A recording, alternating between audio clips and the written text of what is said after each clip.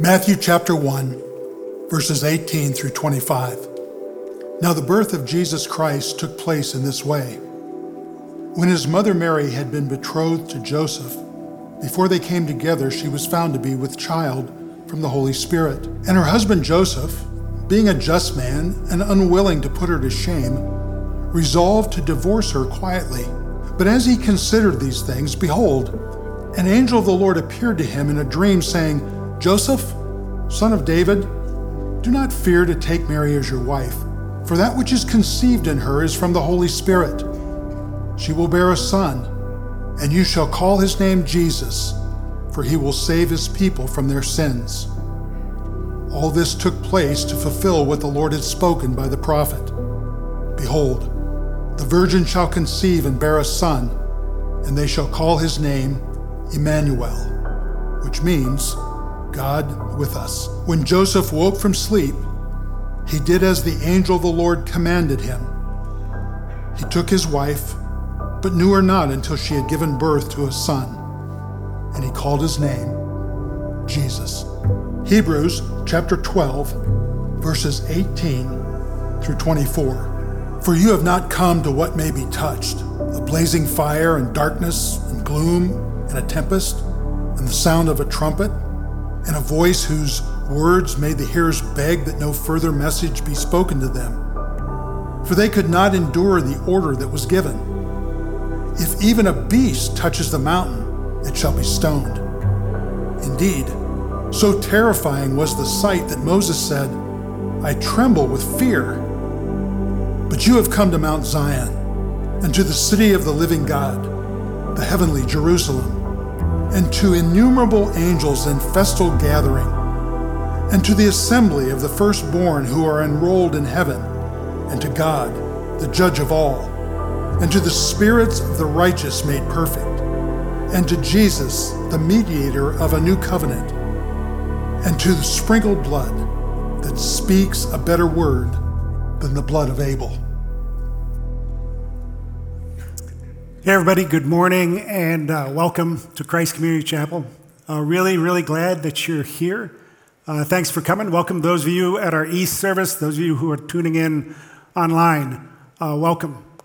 I have been feeling under the weather the last week, so that's why I want to keep my distance from you. But I long to be with you during this time and this Advent series. We are in the third week of Advent, and we are going to be looking at Hebrews chapter 12. So if you have your Bibles, go ahead and turn to Hebrews chapter 12. If you're going to use one of our Bibles, either in the sanctuary in front of you or over in East Hall, then you can turn to page 949. Page 949. All right. So it's the third week of Advent. What a messed up passage to be read the third week of Advent. The one here in Hebrews. By the time we get to this place, a week away from Christmas, I'm thinking about, shepherds abiding in the field, keeping watch over the flock by night. I'm thinking about angels singing glory to God in the highest, and on earth peace. What I'm not thinking about is blazing fire and darkness and gloom and a tempest, a voice whose words make the hearers beg that no further messages be spoken to them, for they could not endure the order, if even a beast touches the mountain, it shall be stoned. Indeed, so terrifying was the sight that Moses said, I tremble with fear. This is not the passage I'm going to be reading to my family on Christmas morning.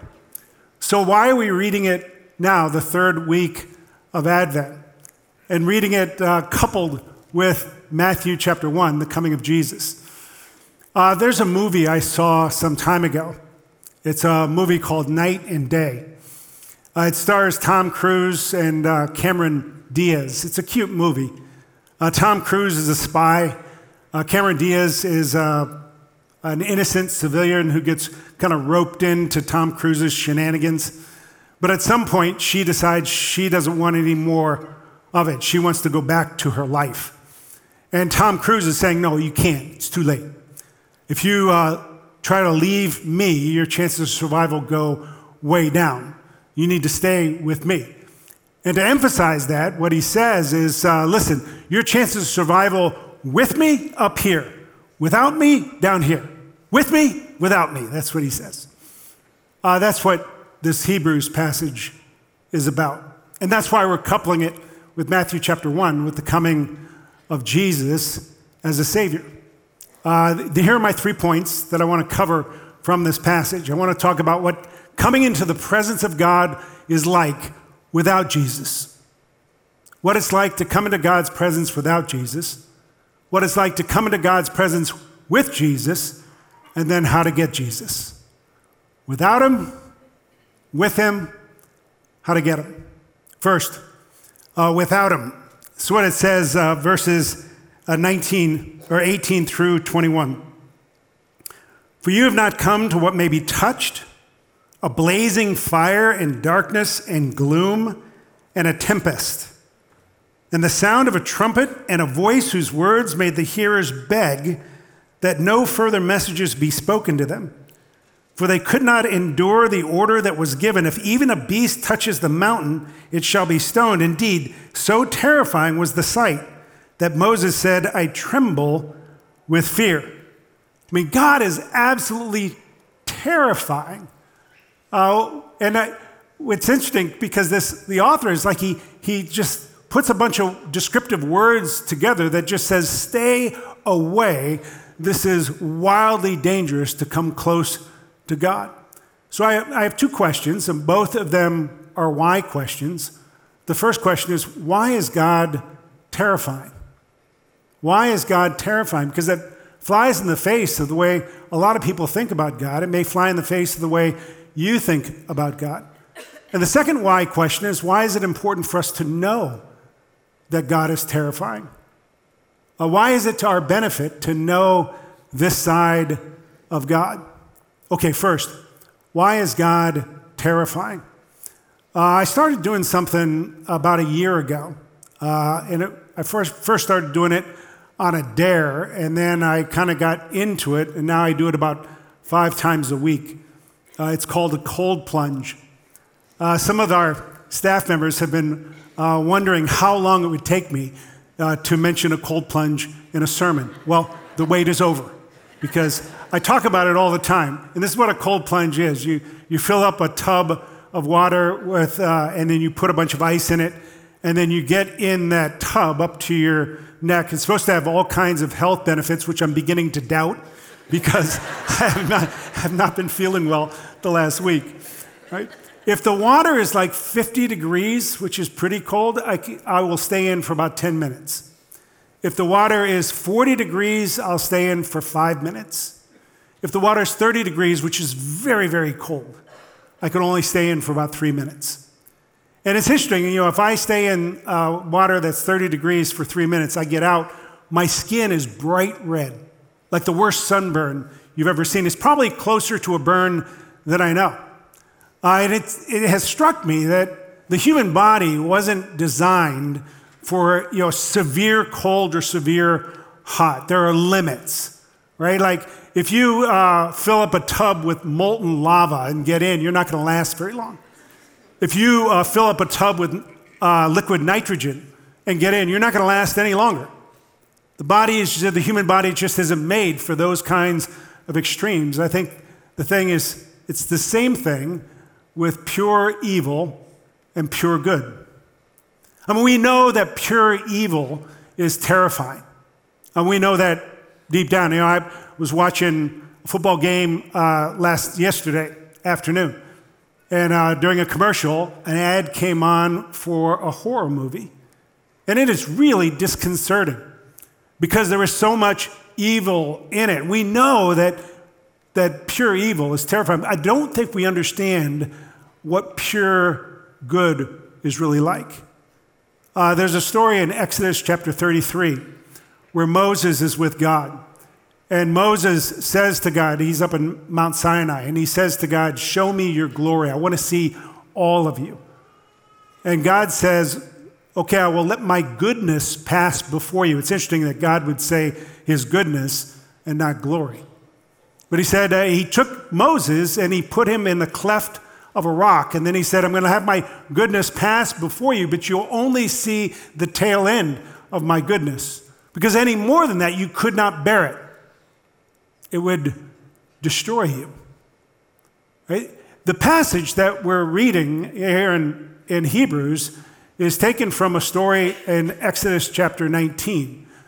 God has descended on Mount Sinai. Exodus chapter 20 is where he gives Moses the 10 commandments. But God has descended on Mount Sinai and he tells the people, stay away. Right? That's when he gives them all this instructions, and it's terrifying. And then he says something interesting to Moses. He says, listen, I want you to set up barriers. Make sure the people don't break through the barrier to try to get to me, because they'll want to. That's our longing for goodness, but our inability to survive pure goodness. Right? That's why God is terrifying. You know, there have been a couple of times in my life where I had to get an MRI. I don't know if you've ever had an MRI, but they put you in a tube, and it's a magnetic kind of imaging process. And before I would go into the MRI, the technician asked me a series of questions. And the questions had to do with metal. They would say, do you have any metal in your body? Do you have any artificial joints? Do you have a pacemaker? Do you have any piercings? They even asked if I had any tattoos, because certain tattoos have metal in them, I guess. And I asked them, why do you ask all these questions about metal? And the technician said, well, it's a very, very powerful magnet. And what it will try to do is pull any metal clean out of your body. It can do a tremendous amount of damage to you. It can leave you a bloody mess. That's what I want you to think about, what it would be like to come into the presence of pure goodness or pure holiness. That God would be like an MRI machine where every impurity in your soul, and if you're like me, there's plenty of impurities in your soul, would be pulled out because of his goodness and his holiness. And you could be left a bloody mess. That's why God is terrifying, right? The second question is, why is it important for us to know that God is terrifying? What benefit is it to us to know this side of God? I don't know if you've ever watched a movie where somebody was being saved from things, but they didn't realize they were being saved from something. Actually, Pastor Zach, a few months ago, used the movie Pride and Prejudice. And after he used that movie as an illustration, I went home and I rewatched it. It's a great movie. But it's really a love story between a man named Mr. Darcy and a woman named Elizabeth Bennet. And at first, Elizabeth Bennet she hates Mr. Darcy. But her family keeps getting saved from one catastrophe after another. And when she finally finds out that it's Mr. Darcy who's been saving them, then she, her heart is open and she sees him for the first time, and she falls deeply in love with him. Listen, if you do not know what Jesus has saved you from, you will never really love him. It's only when you know both what you've been saved from and who it is that has saved you that your heart will be open and you'll be able to see Jesus for the first time and fall deeply in love with him. Okay, so that's the first point, which is what it's like to go into God's presence without Jesus. My second point is how to go into God's presence with Jesus. This is, the passage pivots at verse 22. It says, "But you have come to Mount Zion, to the city of the living God, the heavenly Jerusalem, and to innumerable angels in festal gathering, and to the assembly of the firstborn who are enrolled in heaven, and to God, the judge of all, and to the spirits of the righteous made perfect, and to Jesus, the mediator of a new covenant, and to the sprinkled blood that speaks a better word than the blood of Abel. Okay, all of a sudden things change, and what the author says is it's now a festal gathering. That's a proper word for a party. There is joy, there is laughter, there is singing, there is it is a feasting. It's wonderful, right? And the change is a result of verse 24, where it says, "And to Jesus, the mediator of a new covenant, and to the sprinkled blood." Okay, so for the point without Jesus, I had two questions, and they were why questions. For this point with Jesus, I have two questions, and they're what questions. First, what does Jesus do to mediate, and what does Jesus' mediation do? Okay, first, what does Jesus do to mediate? I think you've probably noticed that every week we have read a different passage from Hebrews, but the same passage from Matthew chapter 1. Matthew chapter 1 is one of the two places in the Bible that tells us about the birth of Jesus. The other is Luke chapter 2. And in Matthew chapter 1, the angel tells Mary and Joseph two things about Jesus. One is that he is Emmanuel, God with us. And number two, call him Jesus because he will save his people from their sins. The idea of Jesus being God come in human flesh is called the Incarnation. And the Incarnation is the greatest movement of love the world has ever known. I've used this before because there is a basic movement to love. You know it, and you have done it many times, probably. The movement of love is a threefold movement. It's to give up, go to, and be with. Give up, go to, be with. A parent hears their child cry out in another room. They stop what they're doing. They give up, go to be with. You get a call in the middle of the night from a close friend who says, "I need you now." You give up, go to, be with. It's a movement that we have been both the giver of and the receiver of many times. Now, there's a deeper movement of love that fewer people have experienced, and that's to give up, go to, and sacrifice for. Give up, go to, sacrifice for. We usually think of that in a more of a military scenario where a soldier leaves the safety of cover to go out to his friend, and in the process of saving his friend, he sacrifices himself.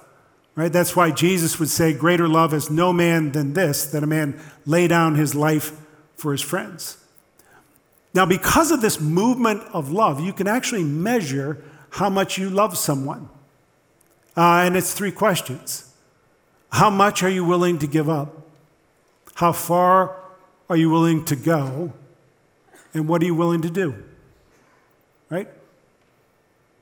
How much are you willing to give up? How far are you willing to go?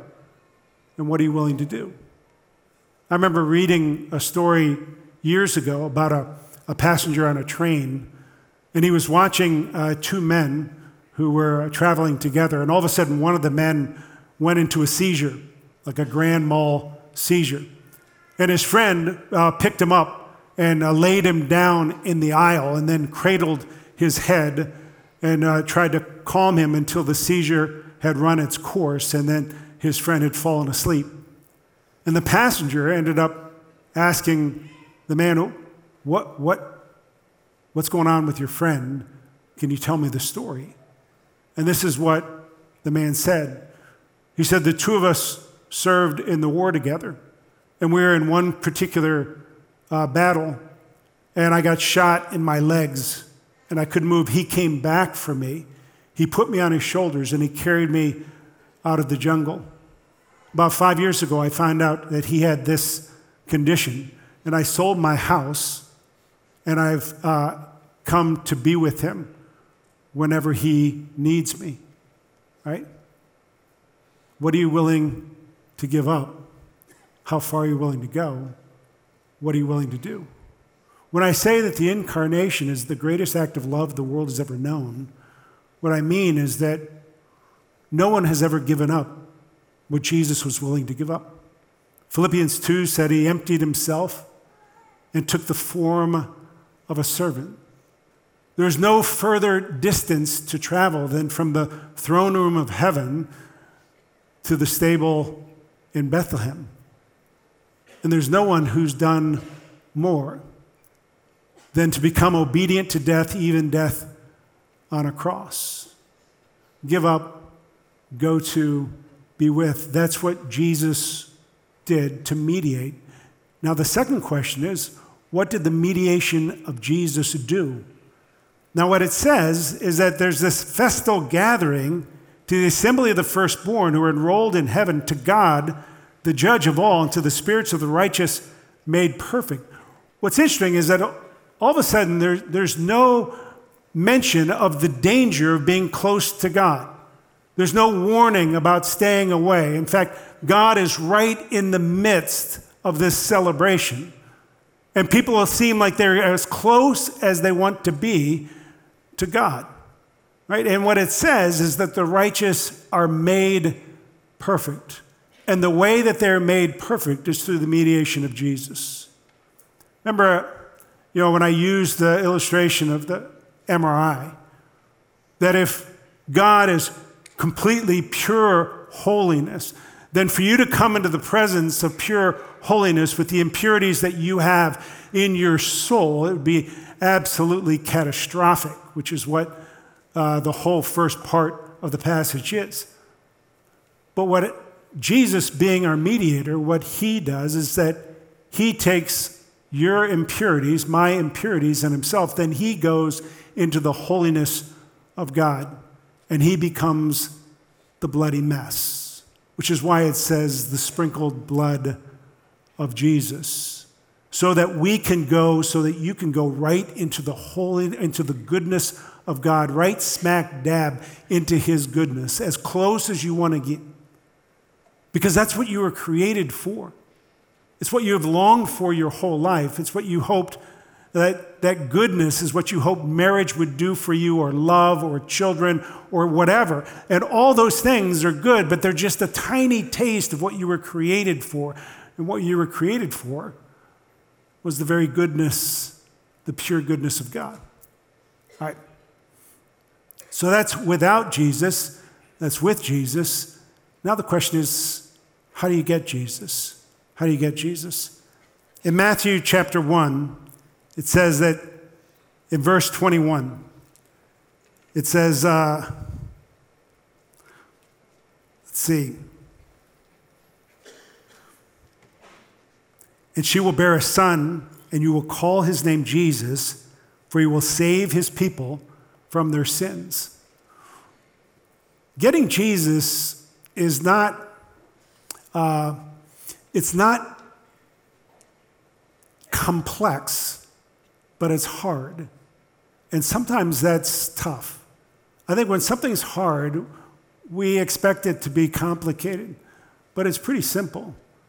If you have ever had to apologize and ask forgiveness, there's probably nothing more simple than that and nothing harder than that. There are two things you have to do in order to get Jesus. One is you have to recognize why he came. That Jesus didn't come to be your role model. Jesus didn't come to be your example. What it says is that Jesus came to save people from their sins.